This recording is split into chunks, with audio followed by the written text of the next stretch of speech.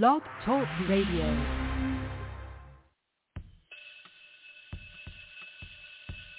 Class is in. It's time for Breaking Chains and History Talk with Dr. Levert, Kemp. Sit back, relax, learn, and listen. Pick up the phone and get involved in the conversation. 858-357-9137. Listen and learn who you are. Learn the true history of how society was physically built. Learn the history of who you really are. Learn the history of your people. It's Breaking Chains and History Talk with Dr. Levert Kemp every Tuesday, 7 p.m. Central Standard Time, right here on YAT Radio, leaving a mark that can't be erased by breaking the chains of silence through history. Being brought to you by the United Theological Seminary and Bible College, Baton Rouge, Louisiana. Good evening. Good evening, and God bless each and every one this evening, this rainy evening here in Baton Rouge. God bless each and every one of you guys. We come today, and as we start off, I must also ask that you pray for those in Ukraine as they're being bombarded by Russia. And it's a shame that the children and unborn babies are dying over land. Russia wants to re-annex Ukraine into Russia, but the Ukrainian people are fighting for their independence. And don't get me wrong about what I'm about to say in this statement for thinking that it's okay for what Russia's doing. But I'm reflecting on what happened to those who came from Haiti and those who came from other places, mainly Haiti, how they were turned around, but now the gates are open because they're from a European nation, country. And I think that we should really check ourselves and find out exactly what's going on with us. I see that this, I call it atrocity, what Russia is doing is so wrong, but at the same time, America and Europe does not treat everyone the same. We've seen the people of Haiti being shut out of everything. They were not allowed, like others, to just wait at the border and file to come into America. They were sent back and sent to other countries that they did not live. The majority were not sent back to Haiti. They sent them to other countries, in essence, find your way back. And so I'm hurt the way that the Haitians and people of color are being treated, and then people of European descent. It's a whole different thing, but now I'm reminded also of the fact ever so often what occurred by different news commentators from different nations, what they made statements that were so racist. They made statements that will make you well aware that racism is all over the globe, that it's innate, and it is innate in Europeans and others. Now, don't get me wrong again. I don't want to bundle everybody in the same bundle and say all Europeans or Caucasians are racist. But the one commentator from a country made the statement that they should be, this at the beginning, they should be helping the Ukrainians because they look like them. And I'm going like, wait a minute, you saying that they are white. The next one, there was three. The next one said that the people were civilized people.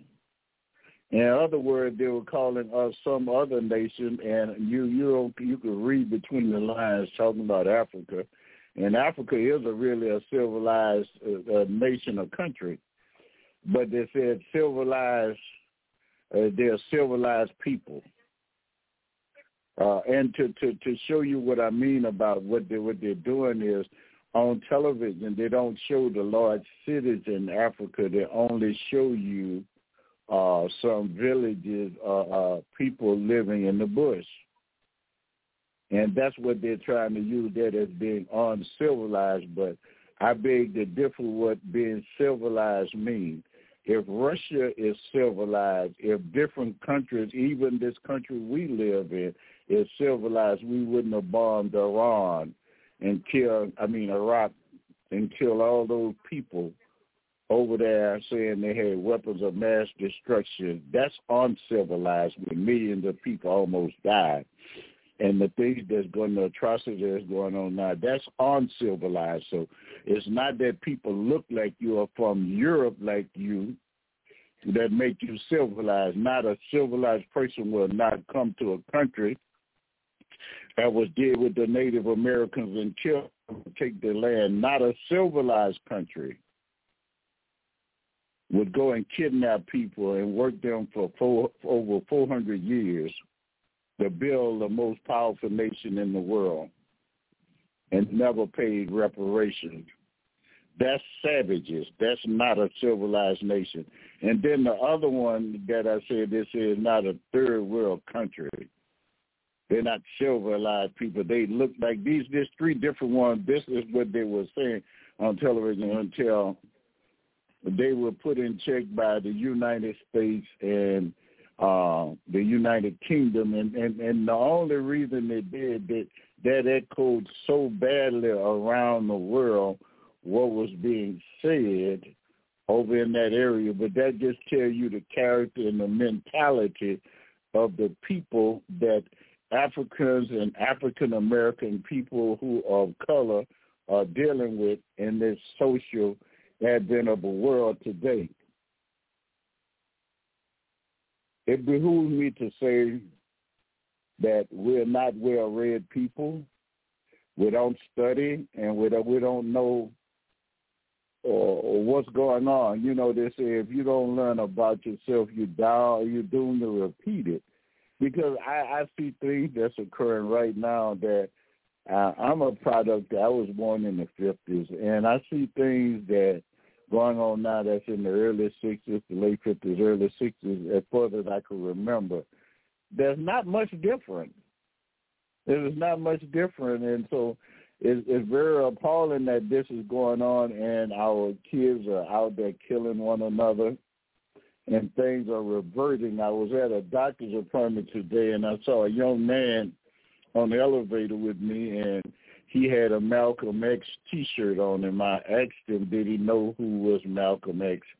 And he said he was doing some research, and a lot of people today that's not African American don't like him, say he was violent. But if you're spitting in my face and I fight you, you're going to call me violent for fighting you. If my people are being held down and bitten by dogs and thrown in jail for just wanting the right to vote, but if we fight back, then we savages and we are in the wrong. But no, the establishment is in the wrong for mistreating human beings. But that is the culture that we're living in today, all around the globe today. When you're going into Europe and other places, this is what it is. They really think that everything is almost Aryan. It's almost like what Hitler doing with about an Aryan race, and that's what America has come to today. But before I was that, but I was talking about the Ukraine, and it's unsettling to see just about the people in the Ukraine, how they're dying. And like I say, I really, really sympathize with them, and I even empathize because I've seen so many of our kids shot down or being shot down by the police, being shot by the police and dying, and nothing is ever done about it. And America seems to want to send billions and billions of dollars over, but can never pay reparation to those who build a country. We could send billions and billions of dollars of weapons, but yet we could watch in Africa genocide occur. People are dying through different wars and things, but no one ever worries about Africa. And I'll start talking in a few about Africa because not much is written. The truth is not written, because if the truth be told, you're looking at an albino mutation of a people that came from Africa. Everyone through DNA sequence came from Africa. And this is not by a black African others who write in books, but by when you anthropologists, paleontologists, and others are telling you these things, geneticists. When they do the DNA, they find out that everybody came from Africa. So why do you hate me and you just are offspring of me? That's something to say when you speak to one, a European or whatever. Just let them know you understand that they are an offspring of you and that they're no more intelligent than you. Like I said, I've been keeping up with the thing going on in Ukraine because I hate to see anyone die. I'm a Christian, and I believe in one true and living God. I truly believe that, and I believe that in this society, what's going on today, how blacks are hated, how right now the population is shifting from Caucasian or Europeans in America to people not black, but people of color. I'm talking about Hispanic, African American, Asians, and other people of color. And now it's an all-out thing to draw lines and to gerrymander and to block different ethnic groups from voting because I want to keep power in America, and no one could run America better than a Caucasian or a white person, and that's a lie. President Obama made a lie out of everybody. Well, with everyone not everybody, but everyone who had that mentality. One of the most intelligent, ingenuous presidents of all time. He and his wife were some of the two of the most educated president and first lady that came to the White House. Very high IQ, graduate from some of the most prestigious universities in the country, and no scandals, no infidelities. But not much is said about them. If you would listen at some whites on Facebook and other Instagram, other things, if they talk about President Obama, they would you would think that he was a dummy and a savage. But in reality, President Donald Trump was maybe the dumbest, and next to him was President Bush. And I'm just saying these things before we go on into our history talk, because it's important that we realize this about the history talk and where we come from, and learn that white folk came from us. We didn't come from them. And their own scientists, like I said, anthropologists and others have written about it. I read for you a snippet of something that I was reading, and it says, tracing the human past in Africa, beginning 300,000 years ago, people in Africa who looked like us, the earliest anatomical modern human, also started behaving in ways that seemed to be human. They had many kinds of stone tools, beginning transporting raw material up to 250 miles. They were trading, like through trade networks, By 140,000 to 120,000 years ago, people made clothing from animal skin and began to decorate themselves with pierced marine shells, while early innovations appeared in patchwork fashions and more widespread shift happening around 50,000 years ago. Around the same time, people started moving from Africa to distant places like Australia. And we know about the Aboriginal people. New types of stones and bones became commonplace, with people began fashioning and exchanging ostrich shell beads. And while most rockwork in Africa is undated and badly weathered, an increasing archive of pigments of architectural sites hints to the exposition of the art. What caused this shift, known as the later Stone Age transition, has been a long-standing archaeological mystery. While with certain tools and behavior which up until a point had appeared in piecemeal ways across Africa, suddenly become widespread.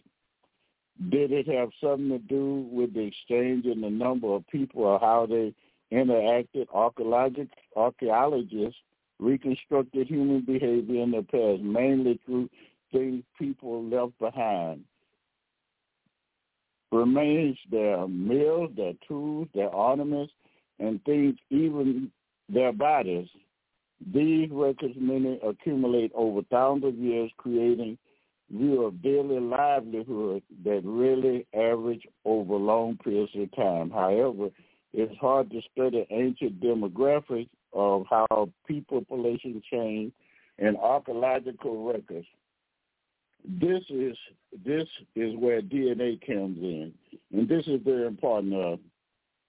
When combined with evidence from archaeologists, linguistics, and oral written history, scientists can piece together how people moved and interacted based on which group shares genetic similarities. Now, we come in to show you that everyone shares African genetics. No matter what continent you live on, you originated from Africa. But DNA from living people can tell a whole story. African population have been transformed over the past 5,000 years by the spread of herding and farmers, the development of cities, ancient pandemics, and a ravage of colonialism and slavery. These processes caused some lineages to vanish and brought others together, forming new populations. Using present-day DNA to reconstruct ancient genetic landscape is like reading a letter that was left in the rain. Now, they say, unfortunately, DNA from Africa is particularly hard to recover because they talk about the humidity of it. But now, when they start breaking these different ceilings about it, they found out because each person carried genetic legacies inherited by generations of their ancestors, and our team just said they were able to use DNA from individuals who lived between 18,000 to 400 years ago to explore how people interacted as far back as 80,000 to 50,000 years. This allowed them for the first time to test whether demographic change played a role in the later Stone Age. Now, listen to what they're about to say. Their team sequenced DNA from 6 individuals buried in what are now called Tanzania, around the old deep gorge, Maui, Africa, and Zimbabwe. We compared these sequences to previous studies of DNA from 28 individuals buried in sites stretching from Cameroon to Ethiopia and to South Africa. We also generated new improved DNA data for 15 of these people, trying to extract as much information as possible from the small handful of ancient African individuals whose DNA is preserved well enough. This created the largest genetic data set so far to study populate history of ancient Africa foraging people who hunted, gathered, or fished. They used this to find out about the DNA. Now, after finding all these things out and they began to look at it, they say despite separated by thousands of miles and years, all ancient individuals in the study were descended from the same population related to ancient and present-day Eastern, Southern, and Central Africa, everybody. The presence of Eastern Africa ancestry as far as Zimbabwe, Southern Africa, ancestry as far as Kenya indicate that the people were moving long distance thousands of years ago. When we look at it, I always start off the program by telling you about Lucy. I just wanted to give you another look at what's been written. Now, when they were looking and they found where Lucy would be classified as Australopithecus. Now, they found this aforensic fossil skeletal parts were found in Ethiopia in 1974. Not simply because of her upending of her, the understanding of this process of evolution, because they thought that she was a Homo habilis, or one, that transition was just in making that transition from an ape to a human because of her height. She was no more than about 3 foot tall. But also because she became a household name too, was because in 1974, when Don Johansson and Tom Gray found the skeletal remains as they were paleontologists looking for rocks, and they dated it back to 3.2 million years ago. And she was found in southern parts of Ethiopia. And if you ever pay close attention and do your study on anthropology, the study of man, they find they're not going to go to any place in Europe and China or South America or America. They're going to always go to Africa, because all these great so-called white scientists, anthropologists, and geneticists, they know where life started. They know that they came from an African. Everyone came from a dark-skinned African. Now, there was also another group of Caucasians who did their research and study from Great Britain. His name, and he and his wife were a team. His name was Louis Leakey. His wife was Mary Douglas Leakey. And around February the 6th, and he was born in 1913. But he found a fossil, a proconsul skull. And this is a little bit different from right before the time of Lucy. They call the proconsul skull, and it says an extinct, which is now believed to be the ancestor of humans. And she also discovered, this is Mary Douglas Leakey, a robust Zenzathropus skull in the OD guard. Now, Zenzathropus means simply deals with East Africa, around Tanzania, Kenya, and all in those areas. That's what that deals with, the eastern parts of Africa. And this is where they found her. Now, this is talking about it. Several archaeological and anthropological fossils and different things were found of apes and humans, and they were excavated from the OD Gorge, and that's around Tanzania. Now, they found humans that would date back to 2.16 million years. Now, I want you to understand that all of this was found in Africa. All this was found in Africa, and they go back millions of years that they found people that they excavated in Africa. And now I want you to understand that outer Africa did not come about until about the first they left Africa. They say it was somewhere around for about 70,000 years ago. Now, that's when they went into what now they present day they call Eurasia, Asia, around Saudi Arabia and the Holy Land and Iraq and those areas there, Syria, Lebanon, and they call it Eurasia, and they went over there, but that's when they moved out. But anyway, that's when they started moving out of Africa.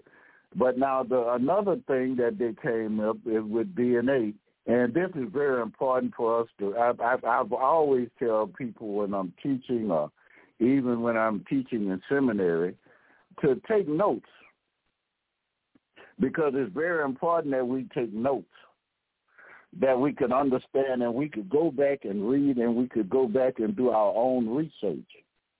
Now, it's important that we understand that since DNA is so prevalent today, and DNA could tell you so much about things that's going to exist today, that it's imperative that we learn. Now, if we would trace back the DNA and the matriarchal inheritance, the mitochondrial DNA, which we get from our matriarchal family, the female lineage, the mitochondrial DNA within ourselves, all humans have the theoretical common ancestor. We have the same great. If you take all the greats back to 1,000 millions of years ago, hundreds of thousands, we came from the same person. Theoretically, the common ancestor. This woman name was known as Mitochondria Eve. Now, there's believed she lived between 100 to 200,000 years ago in South Africa, and that's sub-Saharan Africa. She was not the first human, but every other human lineage eventually had no female offspring, failing to pass on the mitochondrial DNA. As a result, all humans today can trace their mitochondrial DNA back to her. And that's just simply saying everyone living today can say she is their great-grandmother, and she's African. Within her DNA and that of her peers exists all the genetic variation we see in contemporary humans since her time. In the past 200,000 years, everybody carried her DNA trace. Different populations of humans have drifted apart genetically, forming distinct ethnic groups that we say today. But we're all, no matter if you live in China, India, no matter if you live in Russia, Great Britain, or the Americas, South America, the Pacific Islanders, no matter where you live, you carry her DNA, and her DNA is in you. And so when you look back to those who are in Europe, you came from Africa. You're a mutation of the people, of those beautiful black people in Africa who have been downrated and lied on and mistreated and abused, but you're looking at your ancestors who you now are berating. Now, that was a man who died about 315 years before the birth of Christ. He died in South Africa. They were able to recover his remains, and they found out that this man is the closest relative yet known to humanity to the female ancestry of Mitochondria Eve. They know that this person living on the coast in southern Africa was a fisherman, but he was the closest genetic match to Eve. Now, if you want to look this up, they found around St. Helens Bay in South Africa, and the skeletal remains was found by archaeologists, and his name is Andrew Smith, and he was at the University of Cape Town. Now, you know, we talk about he wasn't the first ancient human from the sub-Saharan Africa, or the cradle of humanity, to have the DNA sequencing. They've been doing these things by sequencing DNA since it came about. The DNA sequences and things that could tell where you come from, and even today, when I was reading to you something, new information that I was studying, it was talking about the sequencing and how they could tell what different areas a person drifted from, and how people were related, and how when people were traveling 200, this is millions of years, over a million years ago, they were able to travel 200 miles and different things hundreds of thousands of years ago. They were trading. And they even intermarried because you could find the DNA that matched. Like today, when I did my Ancestry.com, I found out that I was about 26 or 28% Yoruba. I was about 24% Nigerian. I was about 11 or 12% Benin, and about 11% Ghanaian, and then they had from that Ivory Coast around Senegal and Mali. All this with certainly a small percentage Western European, meaning Caucasian blood in me. I had so many percentage of that Germanic blood in me, Native American, and this was through the sequencing, finding out they were matching people that I have that carried some of their DNA, and it was even Native Americans, and we know how that come about. Well, it came about Germanic, the German. It talked about the Irish, and they talked about the Great Britain that they call Northwestern Europe, being Europe, and all of these things are part of my sequence. And just looking back over things, I understand where all this came from. The European part comes from the transatlantic slave trade. The different parts of Africa was broken down into it started in the 1885, around the Berlin Conference, where they divided Africa into colonial places for Europe.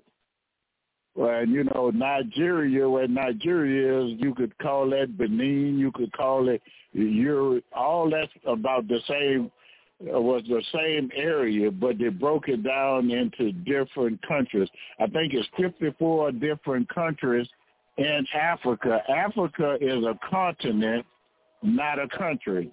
Okay, if we say we come from Africa, Africa is a continent with about 54 different countries within it. In America, America continent has all 50, not everyone that's not in the continental United States, like Alaska and Hawaii is not in the continental United States. But every state is part of the make up the United States. But in Africa, if you say you from Uganda, you're an independent state. If you say you're from Egypt, you're independent. Morocco, Mali, Benin, Yoruba, Nigeria. You understand what I'm trying to say? If you go into South Africa and Zimbabwe, Rhodesia, and Angola, Mali, Ghana, all these different nations in there, but none less to say that we can tell this just about how this goes. Excuse me.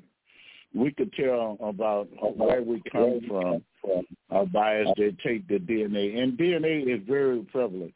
And I know that white Caucasians don't like to admit that if they ever take a DNA test, they're going to find out that they are a mutation of us. Now, but getting to the mutation part, you would take somebody that has to deal with genetics, and that person was called, the father of genetics was Gregor Mendel. And Gregor Mendel just talks about in genetics how we have our genetic inheritance involve the passing on of discrete units of inheritance of genomes from parent to offspring. And so we inherited different genomes from our great-grandparents, our mother, fathers, and our grandparents. It's passed down. Some things, the reason why you look, the texture of your hair, the color of your skin, and many other things are passed down through your genes. Now, we know that out of Africa occurred about 70,000 years where it first went to Eurasia, what they call we call the Middle East, and China and Australia and other places. Then later on, it wasn't but about 40,000 years it went up into what we call Europe today. And so when they went up in Europe today, you'll find out that the climate is really different from the climate in Africa. You're looking at a continent that's right around where the man originally came from. They came from near the equator where it's very, very hot. And if you ever notice that a person could go in the sunlight and they get a suntan, they get dark. Those who live around the equator, and that's why so many African Americans are dark, and some are a little lighter. It's according to the way you live. The closer you live around the equator, a whole lot of times more darker you're going to be. And some people are not as quite as dark, but there are people of melanin. If you would please sometime take a globe that showed the exact location that have your longitude and your latitude. Dealing with latitude mean laying mean like looking at the horizon. Longitude mean up and down, but look at the latitude that it's on, and you will find out that Europe is on the latitude with Canada and above. And that means it's very frigid. That means they cannot grow different fruits and vegetables. That's why they go into all these other countries trying to conquer them, because Dr. Hendrik Clark said that Europe was no more than a thawed-out ice box. And when people left out of Africa and went up there where it was cold and everything, they didn't need that melanin to protect them. Their hair grew long and straight, because if you ever notice, animals shed hair and get long, thick hair. Longer hair go longer when they're in cold weather. The animal coat changes get longer and thicker and straighter in cold weather. Their noses didn't have to be wide because the humidity wasn't as bad. And living in Africa where it's hot at, your hair or your texture was that you would get more D, and you would get the more vitamin D, and those who live further up don't have the vitamin D. That's why they ask to take things. But if you do, and you just look at the geographical location of Europe, and you notice that they went through what you call a mutation. Now, Gregor Mendel, being the father of genetics and the study about the genome, Mendel had three laws: the law of independent assortment, the law of dominance, and the law of segregation. The people who are dominating in certain areas, your genomes were going to be passed on. Independent assortment means if you assort things that with people are the same, they're going to end up looking the same. If you ever notice, like the people in China, just about the Chinese, they look mostly just like Japanese because they go to these these continents, and that's the only people that's there, and they interbreed with one another, and they pass on these discrete genes, and they look much alike. And I just say the law of segregation. You know what segregate, integrate mean to come together, segregate means to stay apart. Long as different ones are apart and that they're looking at it, they're segregated, they're going to be to that. But now this is something that Gregoire Mendel came up with, and this is something that Caucasian would never tell you. In genetics, they know they came. How do they know they came from you? The top geneticists found out that black or brown skin come from dominant genes, meaning the original gene. Brown eyes came from, it's called dominant, come from the original man. Light skin or pale skin, which is Caucasian, they're not white because they're not. You could take a white sheet of paper and see they're not white, but I say flesh color, they don't really have a color. Light skin come from a recessive gene. Now, if you look up the term what Gregoire Mendel used for dark-skinned people and dark brown eyes, he says dominant gene. The word dominant means superior. And light skin, they come from recessive gene. Blue eyes come from a recessive gene. That's why you don't see that many blue-eyed people in the world today. Very few people have blue eyes because it comes from a recessive gene. Now, recessive means lower. If you say that I was walking across some land and I came to this recess in there, and there they had water, they said that this little drop off, and that was a drop off of because they have recessive genes from us. Now, and when we go further in that, and now this is things that you can look up, and that'll tell you that they came from you. And I want to tell you how I know. Okay, let us take a look at this. The darkest people in the world you can find around the Sudan, but not all the people of the Sudan. There are different villages of people in the Sudan are the darkest people in the world. I mean, they are black. Most of the people in America today are brown, dark brown, caramel color. Some even look Caucasian. But there are people in the Sudan that's actually black. And they carry some very dominant genes. That's around the area where people originated from. Now, listen to what I'm about to tell you closely. You could take two of those darkest people and make them together, and they could come out with a albino child, meaning the child will look white. But you can't take two whites and come out with a black child. See, you could get the recessive from the dominant, but you can't get the dominant from the recessive. You could get two black people could make a white baby, but you can't get two whites to make a black baby because you could get the recessive from the dominant, but you can't get the dominant from the recessive. That's like Jethro Bodine, not from not equal not. Two whites cannot make the original human being because they're not of that original human being. They don't have those features of that human being. So when you look at that, we need to study it. It's in your genetics, and these are the ones that I'm quoting: Gregoire Mendel, if I do Professor Liquid, if I do Don Johansson. All these are Caucasians that wrote about these things.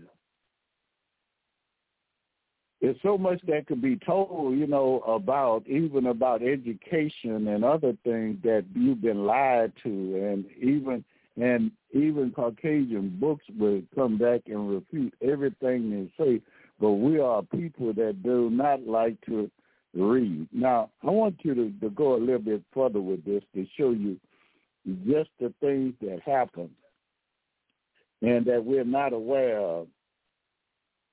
They have things that you could go to YouTube and look up called a hidden DNA discovery only found in black African people. And when you look at it and you find out this happens, it's called the World DNA Strain. And this scientist that came together is the American Association for the Advancement of Science by DNA sequencing. And you can look this up. Dr. Edwin Robin wrote about it because these 15 white scientists came together and did a DNA series. Now, I just finished talking about different sequences, telling what area you came from and what tribes and different things, but the series would deal with intelligence levels of individuals.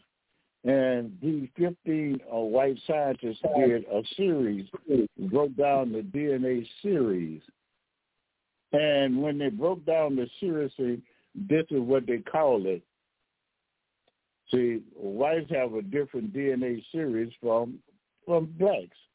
See, when you measure DNA, it can be measured in sequence. And like I told you, it told me that I was from, my bloodline was, most of it was Yoruba, and the next was Ghana and Benin and Togo and Ghana and these other places that were in there. And it could only tell you where people have taken a different DNA tests. But that's your sequence, tell you where all that you might be mixed with. But the series is a measure of intelligence. And the sequencing that they did was to measure the intelligence of who would have a greater possibility of being a genius. And now the name of it, of this test that they run, is called a global patterns of disequilibrium. Now, remember, this 15 white scientists who wrote this, they didn't publish in a book because it did not come out and meet what they were teaching or had been taught. So they didn't write it, but it is copyrighted. It's under the global patterns of disequilibrium. And what they did, they know we came, they said that, I not know because I don't believe we came from a chimp family at all. I don't believe that man evolved from an ape. I believe that man was created by God and God alone, and that we did not come from an ape. Now, within this series that they're talking about, they tested the DNA series of a orangutan. That orangutan had 3 series. Then they went on to test the DNA series of a gorilla. That gorilla had 4 series. They went even further and tested a chimpanzee, which they say is the closest relative to humankind. And that chimpanzee, who they say closer to, related to the humans today, had 5 series, had more series, was higher than the gorilla or the orangutan. And then they went and they tested the Europeans, the Chinese, white, Japan, and all these other continents, and they were above all the animals. They were 6 series. But they didn't test African. I guess they thought that African would be along the chimpanzee line of intelligence. Now, remember I told you the higher your series is, the more intelligent and the more likely or the possibility of you being a genius is. When they tested people from West Africa, and now let me say this, most of the people, the African Americans that parents came or great-grandparents came as slaves, came from West Africa. When they tested them, they showed up with 9 series, 3 series above any Caucasian, any person from Asia, Asian, anything. that you're smarter than any one of those. And again, it's called a global pattern of disequilibrium. Now, and to prove that is a proven fact, that how you are all the suffering and the inhumane treatment that we went through for hundreds and hundreds of years, and even with the systemic racism that's so prevalent and that's innate in the country today, that's built in the fabric of America and the European countries and many other places, this inherited racist prejudice, bigotry still prevail, and lies still prevail. Now, when you go around and think about different things that's going on today and how you want to relate about how intelligent black folk are. Now, you've been told that you're a dummy and you're taught in school from 1st through 12th grade that you didn't do anything. So you're taught to have low self-esteem. You're taught that you're a dummy. You're taught that, I mean, this is brainwashing right in America. When you don't put blacks as being part of anything other than slavery. That's why I don't go back to slavery. I go way back before slavery, because America only write what they want you to write, because they want you to think that you're less than those. The Bible says, so as a man thinketh in his heart, so is he. And so with that seed of ignorance, that seed that we're dummy have been planted, but there's something they call a curse breaker. When you accept Christ and you start speaking truth to power, things start getting real. Now, if you want me to show you about this global pattern of disequilibrium, these same people that were slaves, beat, raped, lynched, burned, children sold from under, is the ones that's responsible for us today having fiber optic cable wiring. The same person that will get the global positioning system from the GPS that you have on your phone, in your automobile, fiber optic wiring where you have your computers and all this past 5G stuff. This came from two black, this a black female, Phil did the fiber optic wire. The GPS system came from a black female. The cell phone came from a black man. Just about everyone have a cell phone. You would think that the typewriter, safety glasses, every skyscraper have to have an elevator, the clothes dryer, the air conditioning unit, the almanac, blood plasma bag, lawnmower, lube cup, refrigerator, spark plug, stethoscope, thermostat, electric bulb, and that's just a few. I mean, I could list even more and more that you're responsible for doing. But it was just an example, because this is a show. It's just an example about what you've done. They never taught you that in Mali, the ancient empire of Mali had maybe the richest person to ever live was Mansa Musa. He had all kind of going. During that time, Mali encompassed Benin, Senegal, Mande, Ghana, and all these things like this here. And this was, you talking about 2000 BC, that was a Ghanaian civilization with walls and very, very well structured. And this is before when people lie and tell you that they'll lie and say that Africa around Mali and other places wasn't what you call a progressive city until the Islamic people came there. You'll find out these cities were born many hundreds and almost thousands of years before it was a civilized country, before the Muslim or Islam even came. They had great culture. They had urban areas, meaning they were well built for thousands of years before Islam came. And you're talking about over 900 years. Now then too, and in Mali you're looking at Timbuktu. And Timbuktu was named after a female, and it was the center of learning.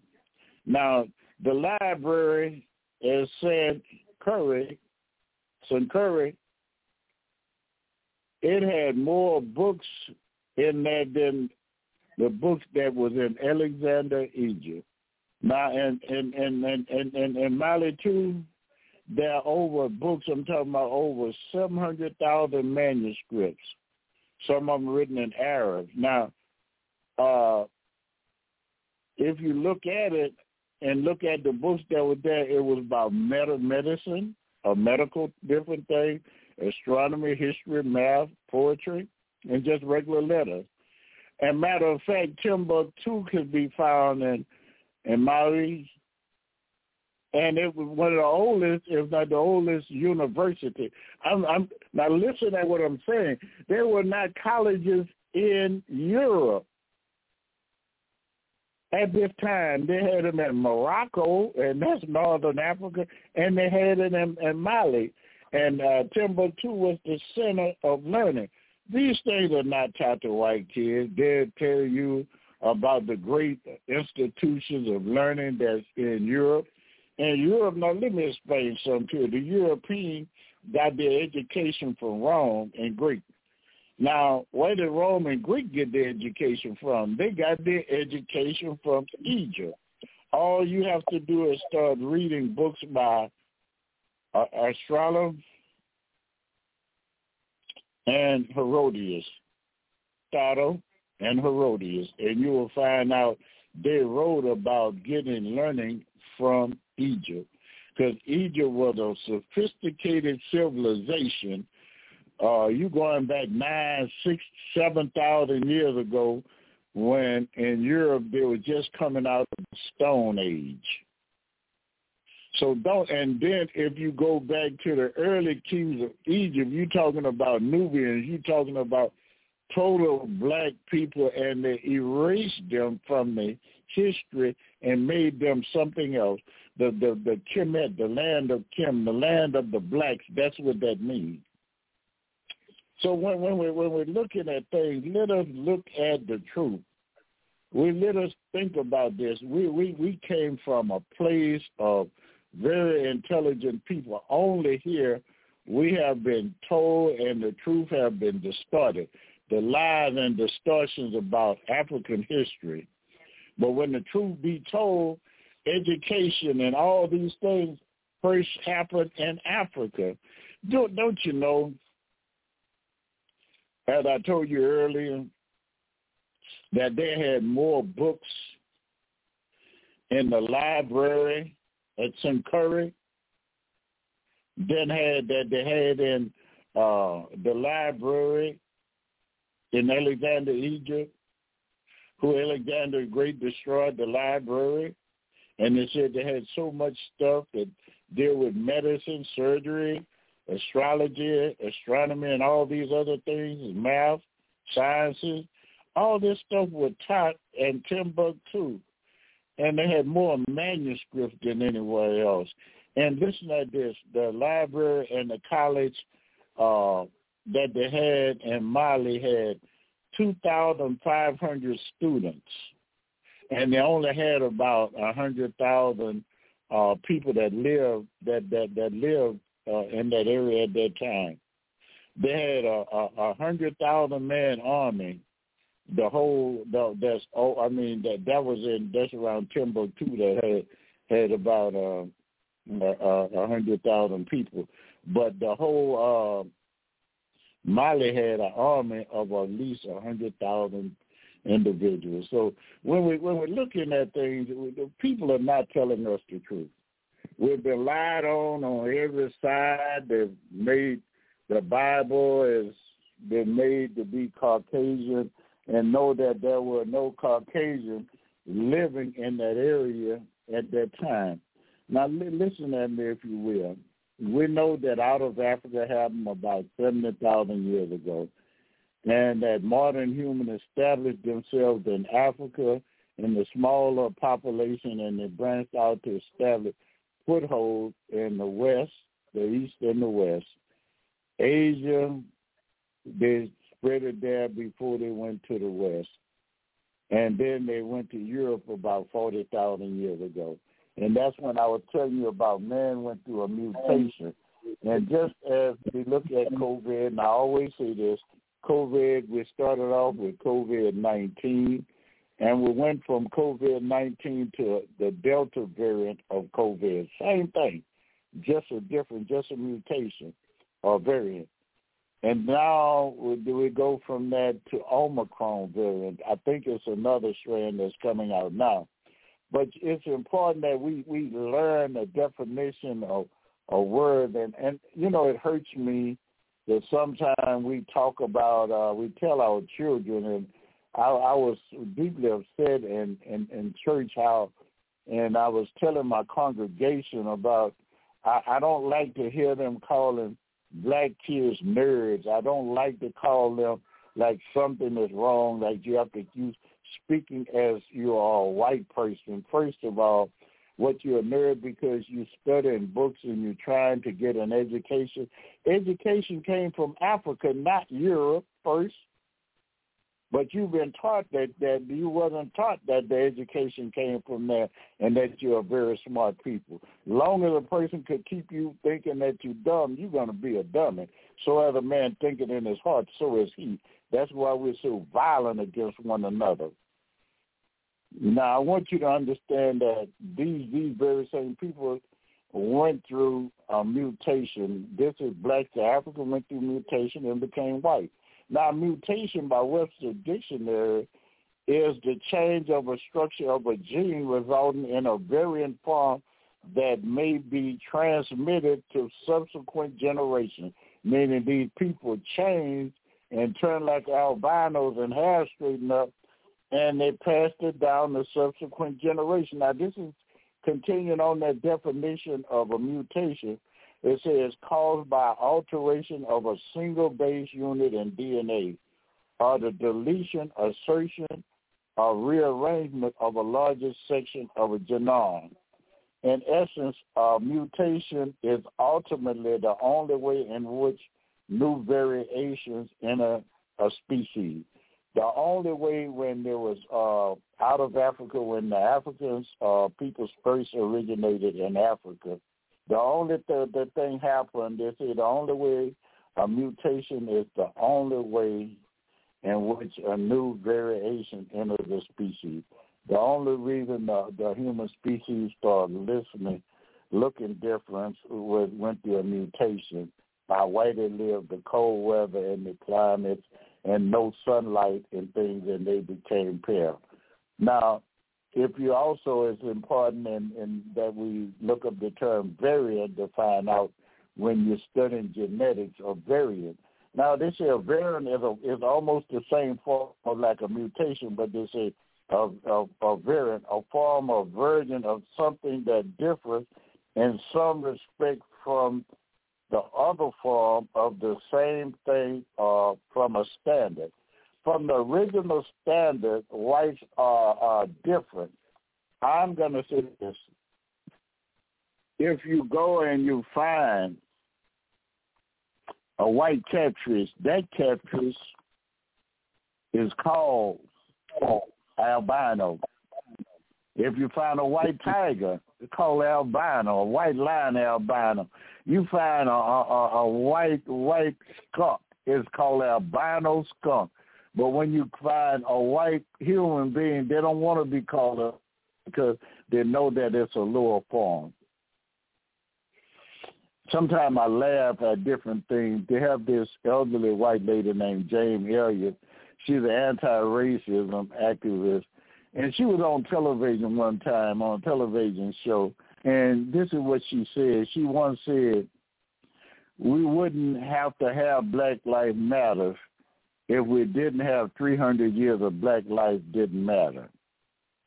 Now, Dr.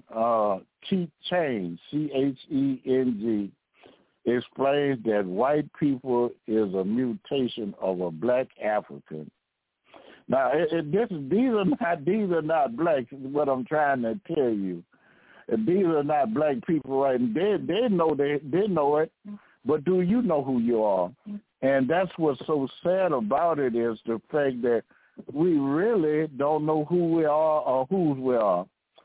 And also about the CRT, the critical race theory, they don't want to teach you that the Olmec people were here in America maybe 1,200 years before Christ.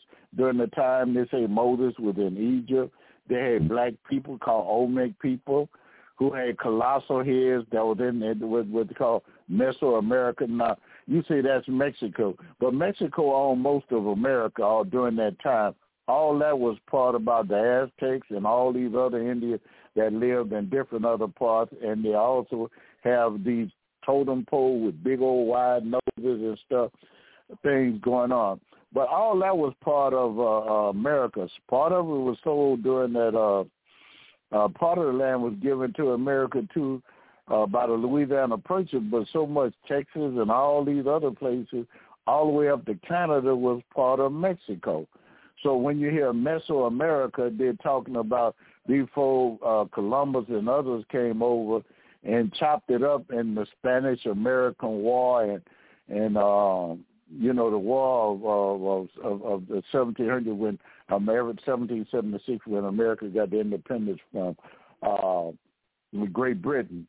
Well, the Olmec colossal heads were made of what they call basalt boulders. And they range from 1.7 to 3.4 meters. And some go back 900 years, the Olmec and civilization in the ancient Mesoamerica. Some are in Mexico, Levert, Santa Cruz, Tabasco, Veracruz, and some date back to 1200 BC.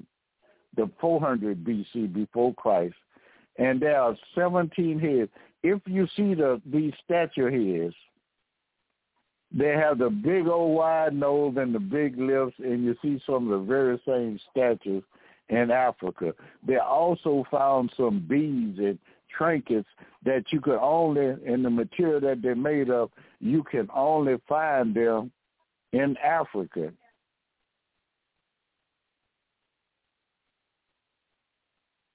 There's so many things that we haven't just touched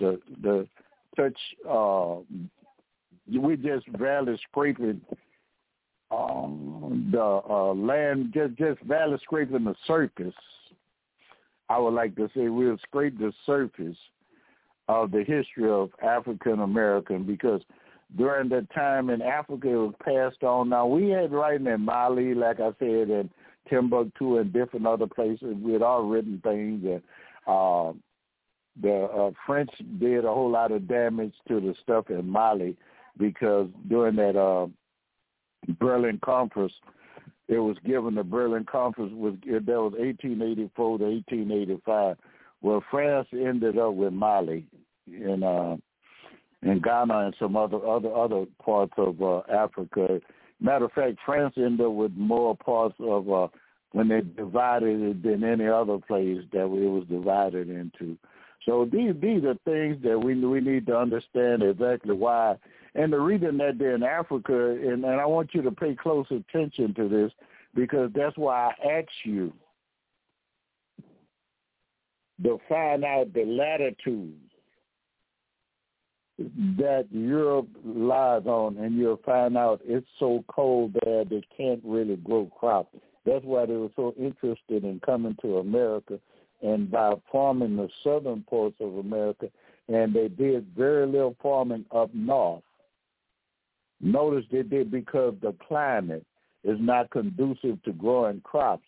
So that's why the people in and Europe came and they go around and try to conquer places because they're just a thawed out iceberg. They don't have room to grow food, won't grow year round and things. They got places even in America, and America is not around that equator. But if you go down in the southern states like Mississippi, Alabama, Louisiana, Florida, Texas, and even parts of California, you could grow crops, Arkansas, and some parts of Georgia, but you're getting a little up. You could grow crops just about year round, and you got a summer and a winter crop that you could grow, even spring crops. So with that being said, that's why things are like they are in Europe, and that's why African Americans are going through so much they're going through. Now, I'm going to go on and just open up for our Q&A now. Pastor Williams, God bless you. You can open the line up now. Amen. God bless you, Pastor, for a powerful show. God bless everybody. Thank you for turning us on tonight. The lines are now open. If you got a statement, a comment, or a question, you are now have access to Dr. Kemp. The lines are open. Welcome to the show, History Talk with Dr. Kemp. You're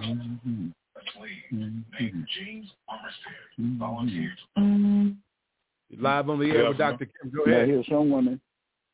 How y'all doing this afternoon? God bless you, Brother George. How are you this afternoon? God bless you. All right. God bless y'all. Thank y'all so much for having the program. I love listening to it. I'm trying to figure out a way to get this out to the public to get more people to tune in. And I guess that hopefully when the word is out and they start tuning in more people will become involved and start commenting. And what my hope is that they'll pass this knowledge on. I was just looking at some stuff, some of these documentaries that they're making, and it's a situation where they were talking about the state of our communities today, and all of the civil rights stuff that went on back in the 60s, in the 70s. All of this stuff has basically fallen to the wayside in our predominantly black communities. Like Dr. Kemp said, education seems to be something that's not, advertised, promoted, supported. Skills, it's not promoted and supported. They broadcast the most negative things at this particular time. I even had a short, brief comment with one of the local television stations when they were out in front of a store in the community and were asking about people to comment on some of the things that were going on. And I made the statement to the person. I said that, listen, if y'all would stop reporting constantly all of the negative and report a positive thing, report some of these young men and women who are getting academic scholarships, who are contributing to the community for the better. But instead, all we ever hear is all of the negative things. They seem to shine the light on the negative, but have no light at all that they want to shine on the positive things that's going on with the young kids in the community, especially, and I continue to use and try to promote that word. Like I said, I'm doing some research of the American slave descendants, because we are American slave descendants. There ain't nobody else on God's earth like us. So I'm trying to get that together so that I can give a real legal definition according to the Constitution. But I was looking at some stuff with a documentary with Dick Gregory on the man. He was he pointed out in 13th Amendment, I think it is, of the Constitution about if you become a criminal, you can become a slave if you have been duly convicted by, a legal court of law, but it's like a judge or whatever it says. I have to look at that closely and try to look at it, discern it. I'm going to try to talk to some guys who are attorneys and stuff to try to bring that in. So that was my comment. Basically, I wanted to bring that up about the Constitution, about if you become convicted and a criminal, you can become a slave.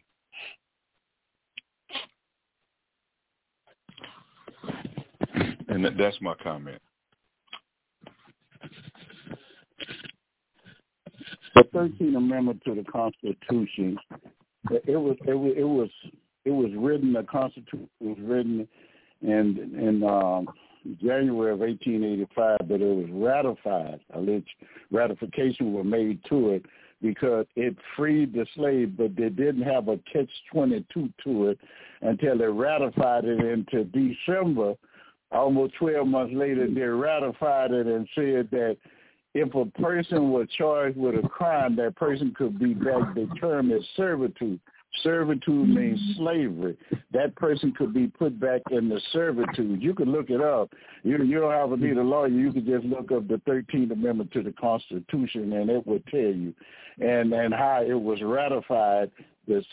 Put that stipulation didn't come in until the end of that year, after slavery was over with. After everyone knew that they were out of slavery. Well, no, found out about a year or two later in Texas, they found out that they were slaves. That's where we get Juneteenth from, was because they was about 2 years late, knowing that they had been freed.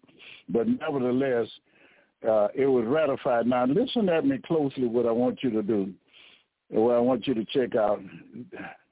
If you are a slave, you have nowhere to live, you have no money. They passed vagrant laws. So if you walk off the plantation, all the police had to do is pick you up and ask you, boy, where you work at? Ours don't work nowhere. Boy, where you live? Ours are looking for a house. You're a vagrant. You go right back to that same plantation. Then they had the clans and the night riders riding, so you're scared to leave off the plantation. So you stay there with old master so he can protect you from those things, because you don't have weapons to do anything. You can't read, you can't write. So when you're writing the Constitution, it's like they gave you something, but then here it is, and you have to understand too that who there was President Johnson. After after Lincoln was killed, President Johnson took over, and President Johnson had his back against the wall, and what he was doing was to accommodate the Southern planters and the slave owners. He pulled the Union troops out of the South during the time of Reformation. They pulled them out when there was reform in America from slavery, and they pulled them out, and they went back to the same thing. Then they went to sharecropping, which was still slavery. And the only thing you could leave out and move around a little bit, but if the night riders or the clans caught you move around too much, you would kill. So when you're looking at that, and as far as the thing that we're going through today, it's out of ignorance. We've never been taught who we are.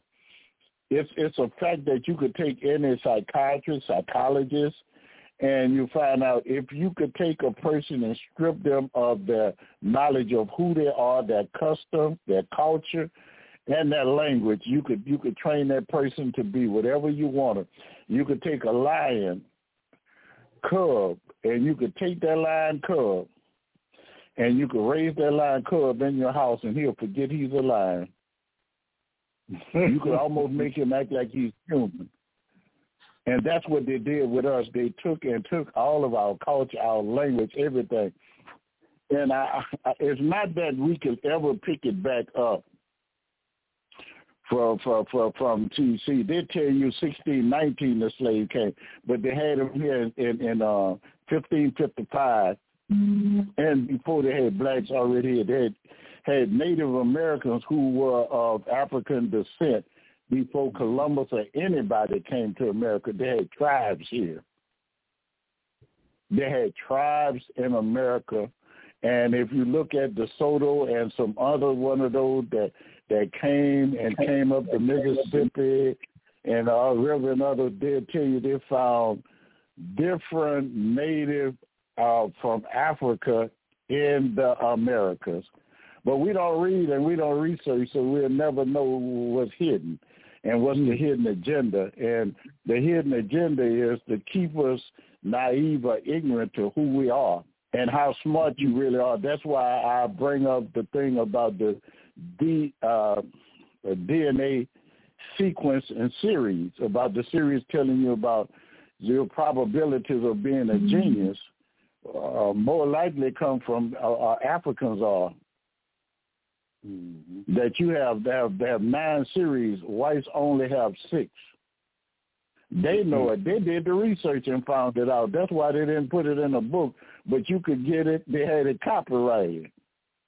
Global patterns of disequilibrium.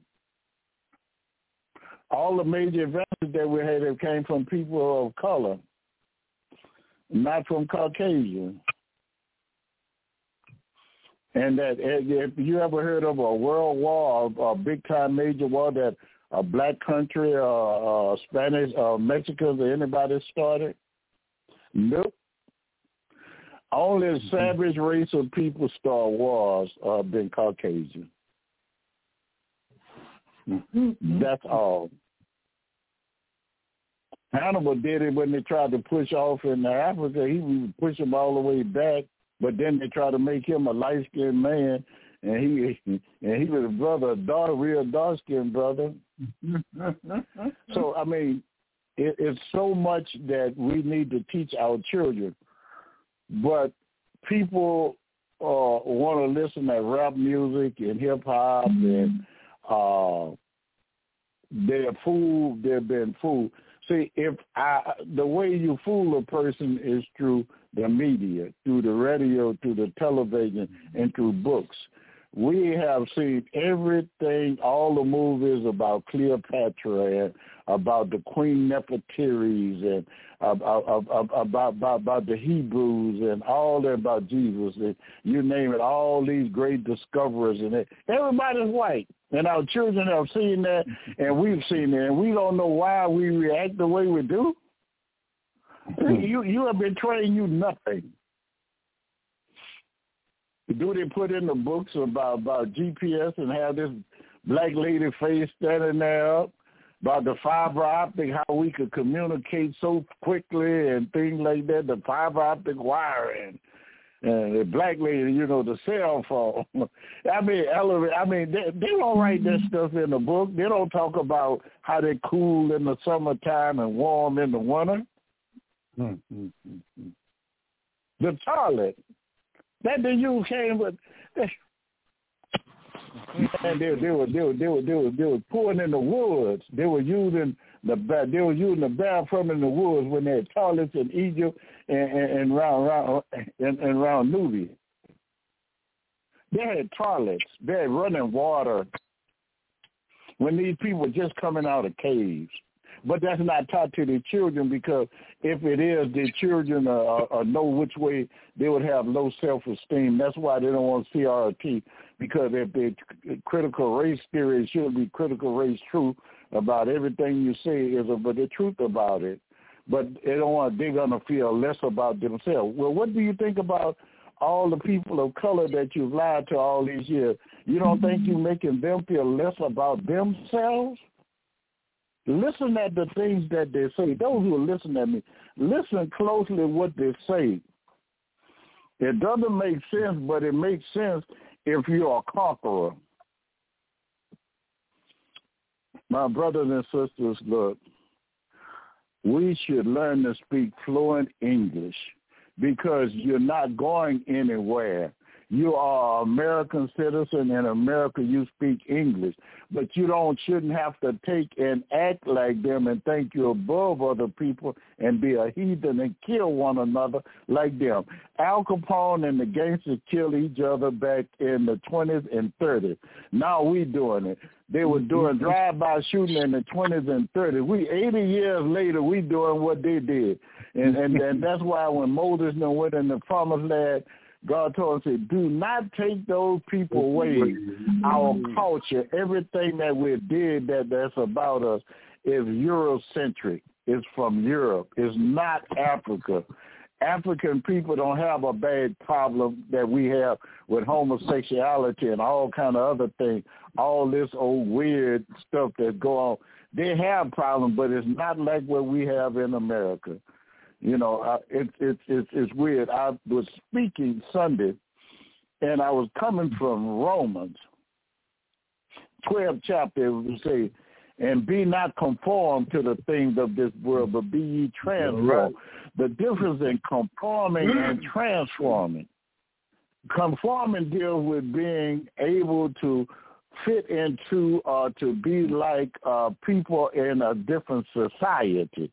And it asks us not to be like those people of that society where as gay people could get married and now they want gays to run track against a boy to run a transgender boy to run track against a girl and know that biologically and genetically that he's strong and faster by God's genetics. There's so many things that's okay in America that's not okay. They won't pass a law about all these guns, and people just come off the subway in New York and killing and all this mass killings and shooting. But they continue to go into the schoolhouses and people are being shot and little children and going to elementary school and just shoot the school up. All this stuff, but yet they'll take for $1 for the NRA bribed our politicians who is nothing. They talk about President Biden. President Biden is so much better than Donald Trump, but President Biden is not whistling Dixie himself. But he's much better than what we had. Sometimes we need to really, really stop and turn that music off and get into some books and pay close attention to what's saying. And when they say things, be like myself, and I'm not bragging on myself, but I'm a person that I'm inquisitive. I want to know. Inquiring minds, I want to know. And I'm analytical. As I research it, then I have to analyze the information that I would get, and then I could give it out. But then I have to be a person being inquisitive. I have to know the definition of the terms. I see so many people speak out on politics, but don't know the ground roots of politics, how it operates by how you have the House and the Senate. You have your state representative, you have your senator, your congressman, and in local government you have your mayor and your council people, your county council people, or your city council people that works. And that's how things go. And whoever controls the majority says how the money is spent. And sometimes we beat up on our elected officials, and they don't deserve it because they can stand up, but if you're the minority, you don't get everything you want. But now there are some sellouts that, regardless to the fact, they're just going to go with the establishment against their own people. And do we have someone else need to ask a question? I hope I was able to answer that. But Brother George and Pastor Williams, we're going to have to try to do some things and reach our kids. The murder is just sad. My brother was telling me he lives in Dallas. That said when they come on television, he duck his head because they're going to bring up Baton Rouge about the killing and most of the stuff negative about and it's about murder rates and all kind of things just popping up, and it's sad. It is sad. And we go about and we in the churches today, and we preach and we dance and we sing and we tell them we could heal them and we tell them they could get money, and we're lying to them. But you're not trying to save that. What Jesus said, we're here to save them. Jesus was born to save the people from their sin, and he died for the sin. But we got holy moly in the churches, and if you read the letters of Paul, they wasn't doing that in no church. What we do today, all that stuff is almost like hoodoo dancing and jumping up and down, and then they quote the Old Testament, which is not the church age. Talking about you enter into the temple with praise and thanksgiving, and we never entered into a temple. You went to the courtyard of the temple. And then we're talking about praise, they said praise and thanksgiving in your heart. Meaning you're supposed to be happy, you're supposed to be jubilant. They had songs that they was playing where God had brought them from and where God had delivered the children of Israel from their song. Today you can't tell a gospel song is crossover. You could put it, they were playing some song in the ballroom and you could play it in church. So it's one of those things. It's something that we have to learn to focus on and bring our children. The church, Brother George, you made a statement during the time of 40, 50, 60, the church is where you went to, and they were the one that was standing up for the African-American community. Today, the pastors don't want to do nothing but collect a check, leave there and drive off in their big car and forget about the people.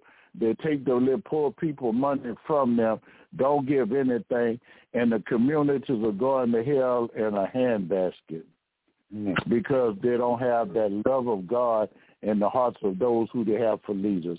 Amen. Do we have anyone else would like to ask anything, or someone want to share something else? And if you want to share something with us, Reverend William, you more than, because you're a person of a lot of knowledge yourself.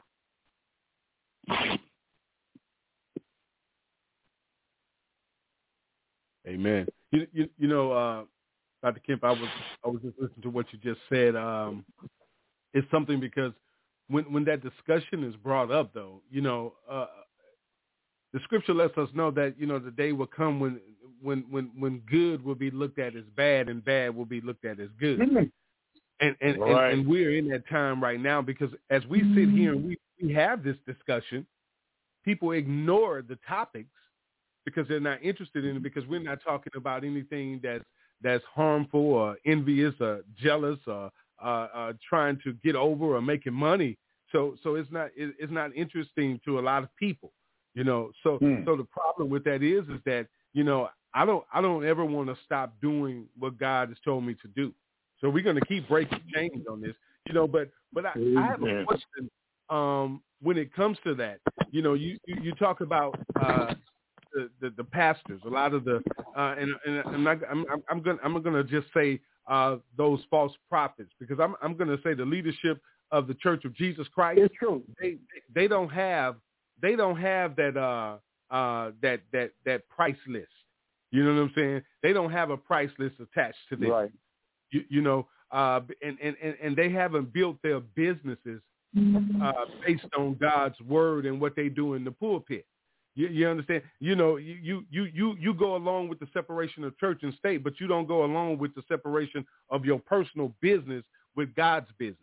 So you put them all together. So that's a problem. Amen. Amen. So you know, you built your personal business off of what you do for what you say you doing for the God of Abraham, Isaac, and Jacob. I beg the difference. You know what I'm saying? I guess that's why we don't get the listeners, because we bring the truth. A lot of people can't handle this. What they say, sticks and stones will break my bones, but words will never hurt me. You a lie. You can't stand the truth. So Pastor Kemp, here's my question. I feel that enough of the teaching that was put out there that was misdirected, you know, and I'm going to say a lot of people have been misdirected. But my question is, why are so many people, and even from the pulpit, telling so many people that we have a generational curse upon us, which also is a lie? Thank you, sir. It's true. God didn't put well, on us. Well, Pastor, when you talk about that generational curse and you said it's a lie, it is a lie. They don't read the Bible. All you have to do is read the Bible. They said that the generational curse was visiting the third and fourth generation. Listen to what they say. Visiting the generational curse is visiting the third and fourth generation of those who hate me. But your love and compassion for those who follow me. So if you love God, there's no such thing as a generational curse. Amen. I don't care what my grandpa, my daddy did. If I love God, he could have been a mass murderer. That don't mean I'm gonna be one if I love God. That's all you have to do is read your 10 Commandments. It's right there, but they're listening at what someone else tell them tell them they're gonna break the curse. I heard Bishop Jakes tell people he could break the generational curse off them. And I'm going like, you done preach the word to them or they accepted Christ, it's not on them. And anybody that loves God, they already tell you if you love God, there's no such thing as a generational curse. It's right there. It's right there in Exodus, I think 2021, where they talks about the 10 Commandments. But they don't read things for themselves, and that's how they get pimped. And I like what you say, the false teacher. You preach truth to power. You just say it. Just come out like you say, Pastor William. You preach truth to power. They're false prophets. Man. But now, what they play on is this. What's being played on the people is everybody want to be rich. So they got a prosperity gospel, which there's no such thing as a prosperity gospel. You can't show me a person that don't want more money. So they play with that, like you say. They say what you want to hear, but you're not telling them. See, you straight up Bible, so you don't tell them what they want to say. Didn't the Bible say His word cut like a two-edged sword, cutting even to the marrow, and then the marrow mean they go all the way into the bone. That mean they cut you. Mean you ain't gonna like what happens. It's not gonna be sweet to your ears. Okay. Then nobody want to be sick, so they preach health and wealth. Man, they gonna hear you, but they don't tell you that man is mortal. God made us with mortal, that we gonna get sick, we gonna age. There's no such thing as a curse because you're sick. There's no such thing.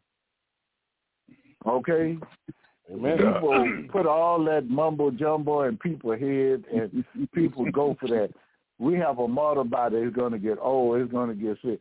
I look different from the way I looked there when I was 19, 20 years old. That's right. Me too. I carried the nickname Slim for about 50 years. I carried the nickname Slim because I was slim. I had back surgery and I blew up. I mean that. Well, what I'm trying to tell you, I'm going through what they call mortality, and that mortality gonna send me to a grave. But then it's how I live my life on this side and believe in God. I'm not going to lie to people and tell them I could heal them. I tell that I pray that God will heal them. I don't tell them about I could make them rich by giving me their money, because I'm just going to end up with more money if you give me your money. But I believe in tithes and offerings. God wants you to make sure His word is going out. He wants you to reach out to His people. He wants you to help the sick, the shed-in, the widows, the orphans. He wants us to do that, and He wants us, He say, fail not to seek the assembly of the saints. So all this other stuff, hocus pocus stuff that they got going on, and then they say that everybody could heal now, and then the people that were doing the healing during the biblical time was the apostles. Look it up. It wasn't everybody in the church. It was the apostles going around doing it. I am an apostle. I'm not 2,000 years old.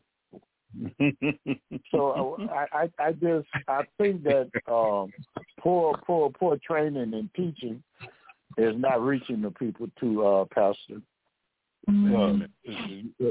Dr. Williams and Dr. Kemp, don't the written word in the Bible says that the truth will do what, Doctor?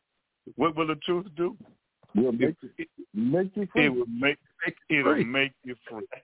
It'll make you free.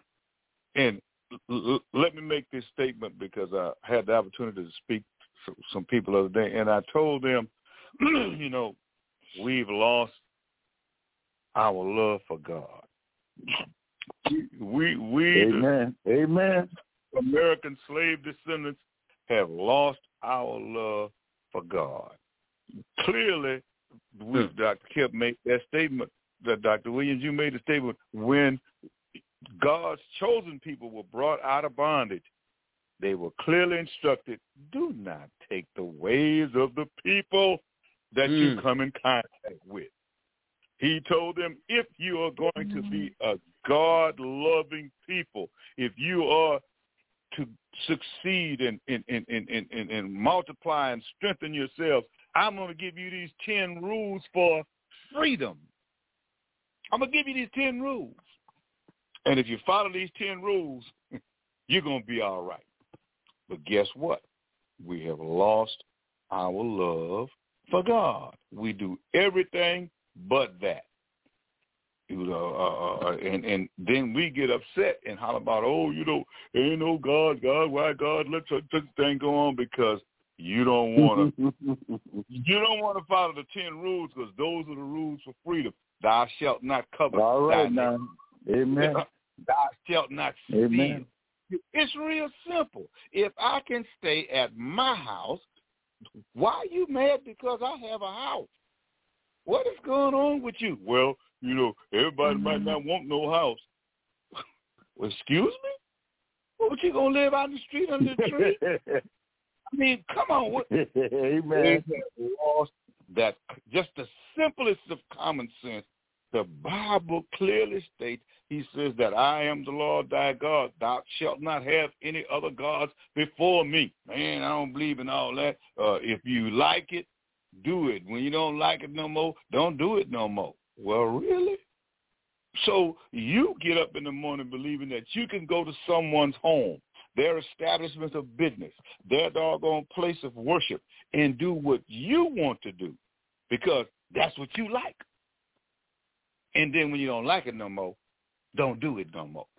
Come on, man. What is going on in the community with us now? I mean, that is the most ignorant mindset that I had. I couldn't believe the brother was saying it. But it's a lot of them like that. It's a lot of us walking around with that mindset. Well, everybody don't want no house. Where you stay?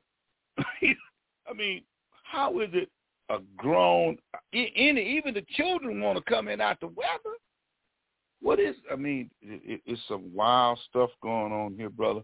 We done lost our love for God because clearly, I know when I was being raised, those ladies made sure that some guy in the family came and showed the neighbors, you had to learn how to do something. As a little boy, I had to learn how to cut the grass. When I started vexing my mama for money, she got us a lawnmower. Go to work. Go to work. But I don't understand it now. I mean, no, like Rev say, everybody wants to be a millionaire.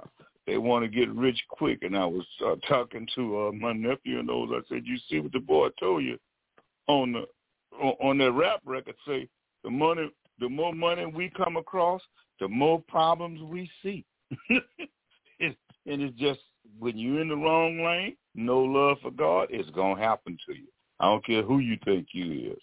And the other ones say they're going to get rich or die trying. Well, right now, I just believe that we got too many of them dying. And there sure ain't nobody around here that rich. They're going to let them hang around us, around the regular black folks. When they get rich, they got a place for them to go.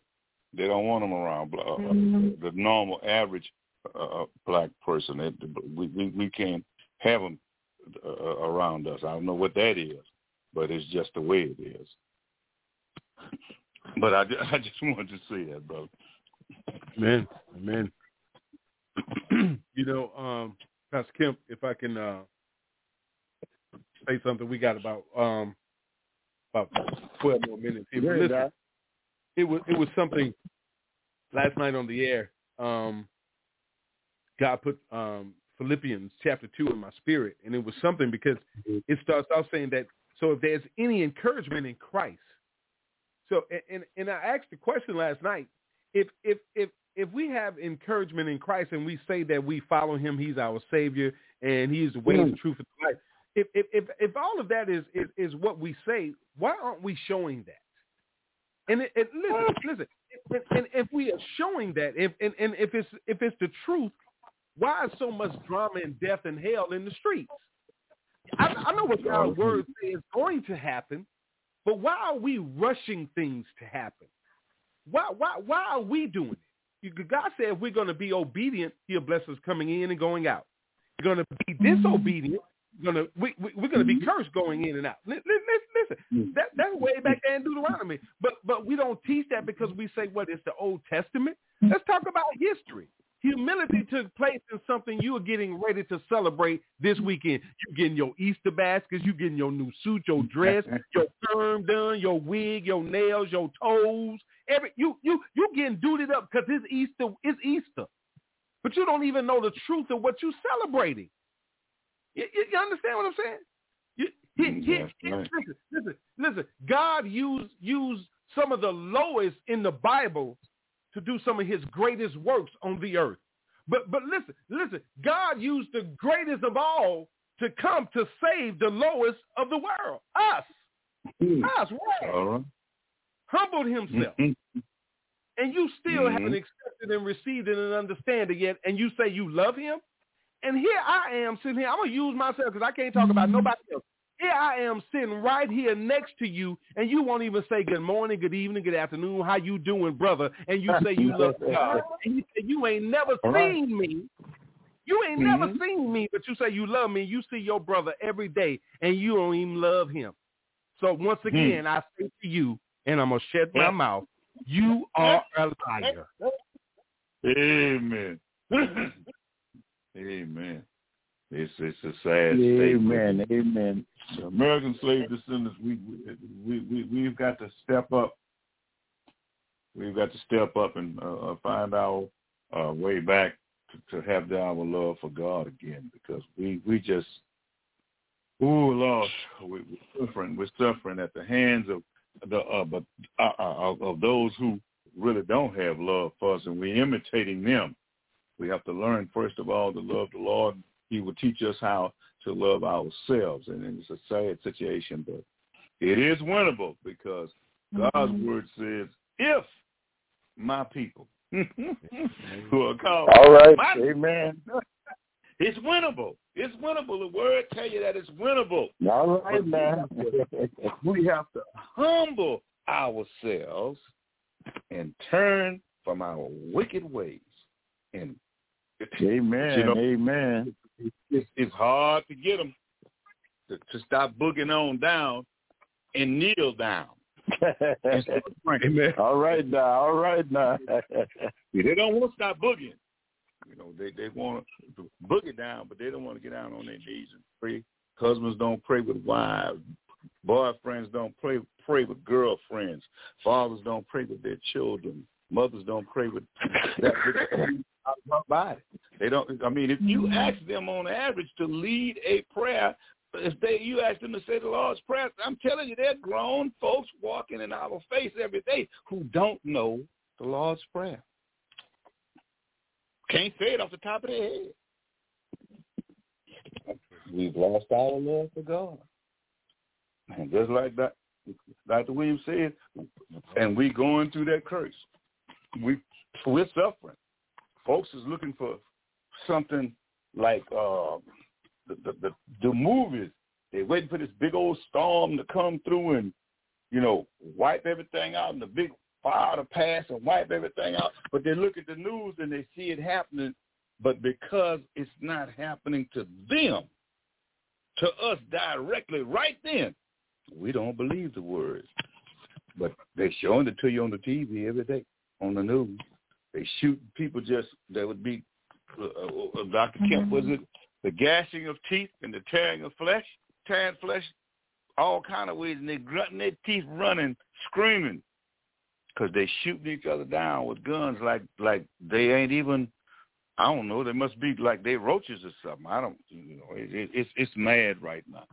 It's just a sin-sick world. We need to find good Lord, definitely in our communities. So, America needs God. I just wanted to say that because it was. I had to say.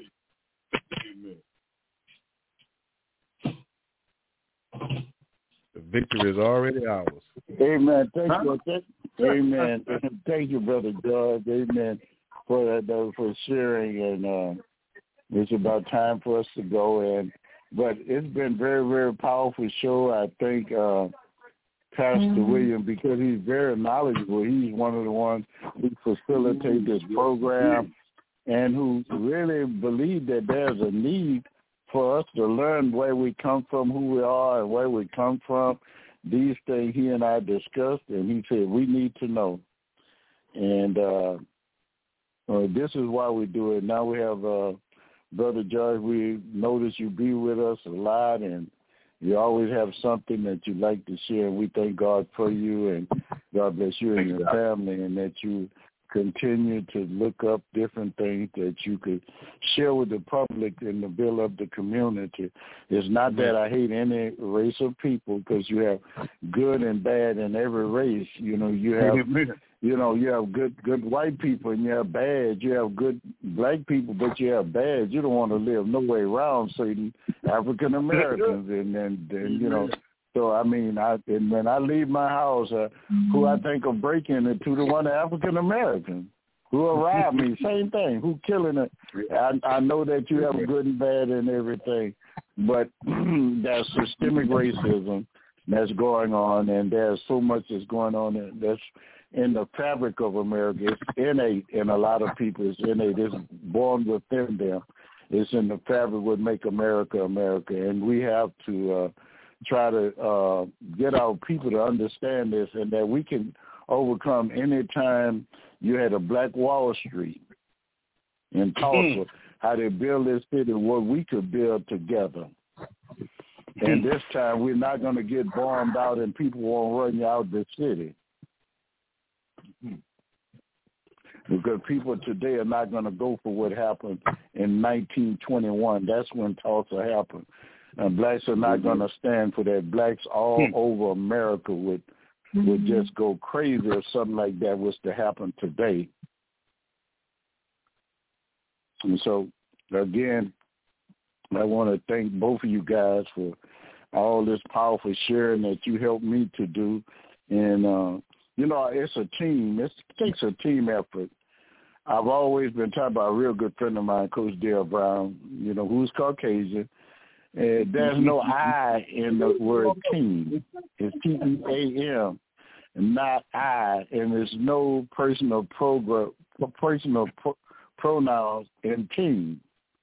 It's about I, me, and mine. One man can't win a basketball game if he only shoots the ball. Now, one person could win a football game and be the quarterback because he don't have a line of block for him. Same thing about baseball. You can't just have the pitcher on the field and win the game, because when they hit, you have no one to catch.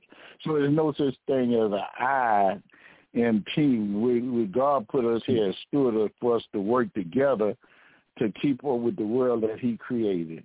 And so let us work as a team. Let us work at the church. The church is called is the body. It's a body of set-aside believers who believe in Jesus Christ. We are one Lord, one faith, and one baptism. Have we all been baptized into this one body? The church is a living organism because it's you. You are the church, and it's incumbent upon us to share with one another and to try to uplift one another. And when one is wrong, the Bible declared that he who's spiritual restore that person in the spirit of meekness. So it's with all meekness, but I would tell the truth about all lies and the mistreatment which whites have done with all meekness and truth. But like I say, I have friends that are Caucasian and treat me better than a lot of blacks. But I would when it comes to telling you about what white Europeans have done to this world and to blacks and specifically in America, I will speak out and say it in the front of the world. But I want to let you know that where we come from and that everybody come from us, but they won't teach it to you in school because they know they lie to their children, and their children would think less of themselves if they know that you are who you are, the original man, and they came from you. So I want to thank each and every one for tuning in, those who shared, those who didn't share, because sometimes I have students from the school that tune in, and sometimes they won't share.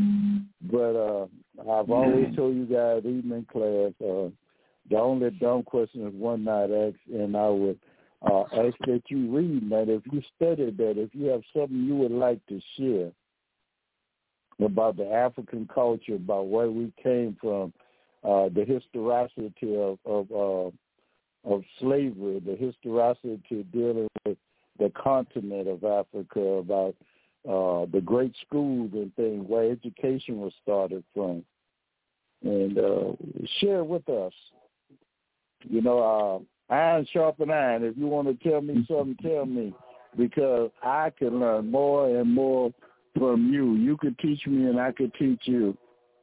I would never, ever have an unteachable spirit, because I will cease to exist in this world without a teachable spirit. Thank you, and God bless you.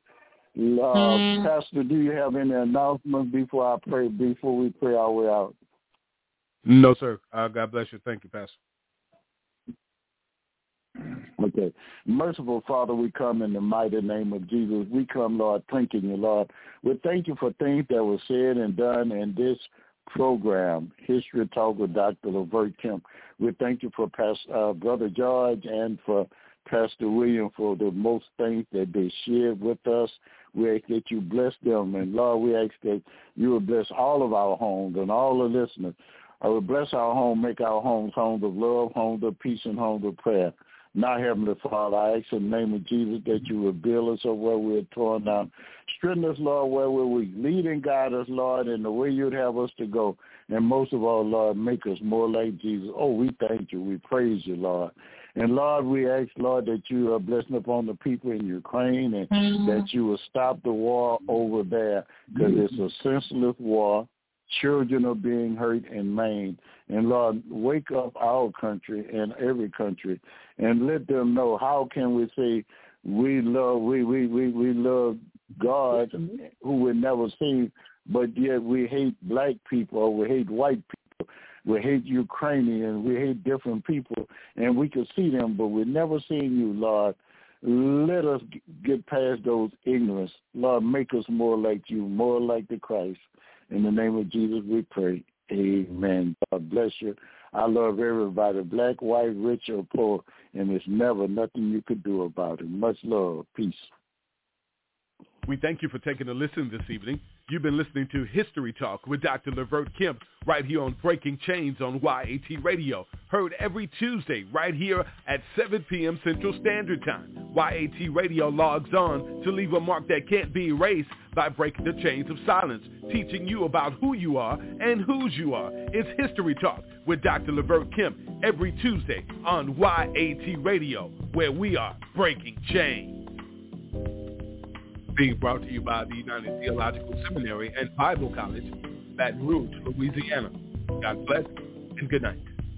Thanks for turning us on this evening. Just know we are here to assist you in recovering your light from back from the darkness. Speak the truth with Young Adults Talk Live, a ministry for the people of God. So let's join together and recover what's ours. God bless you from the Young Adults Talk family.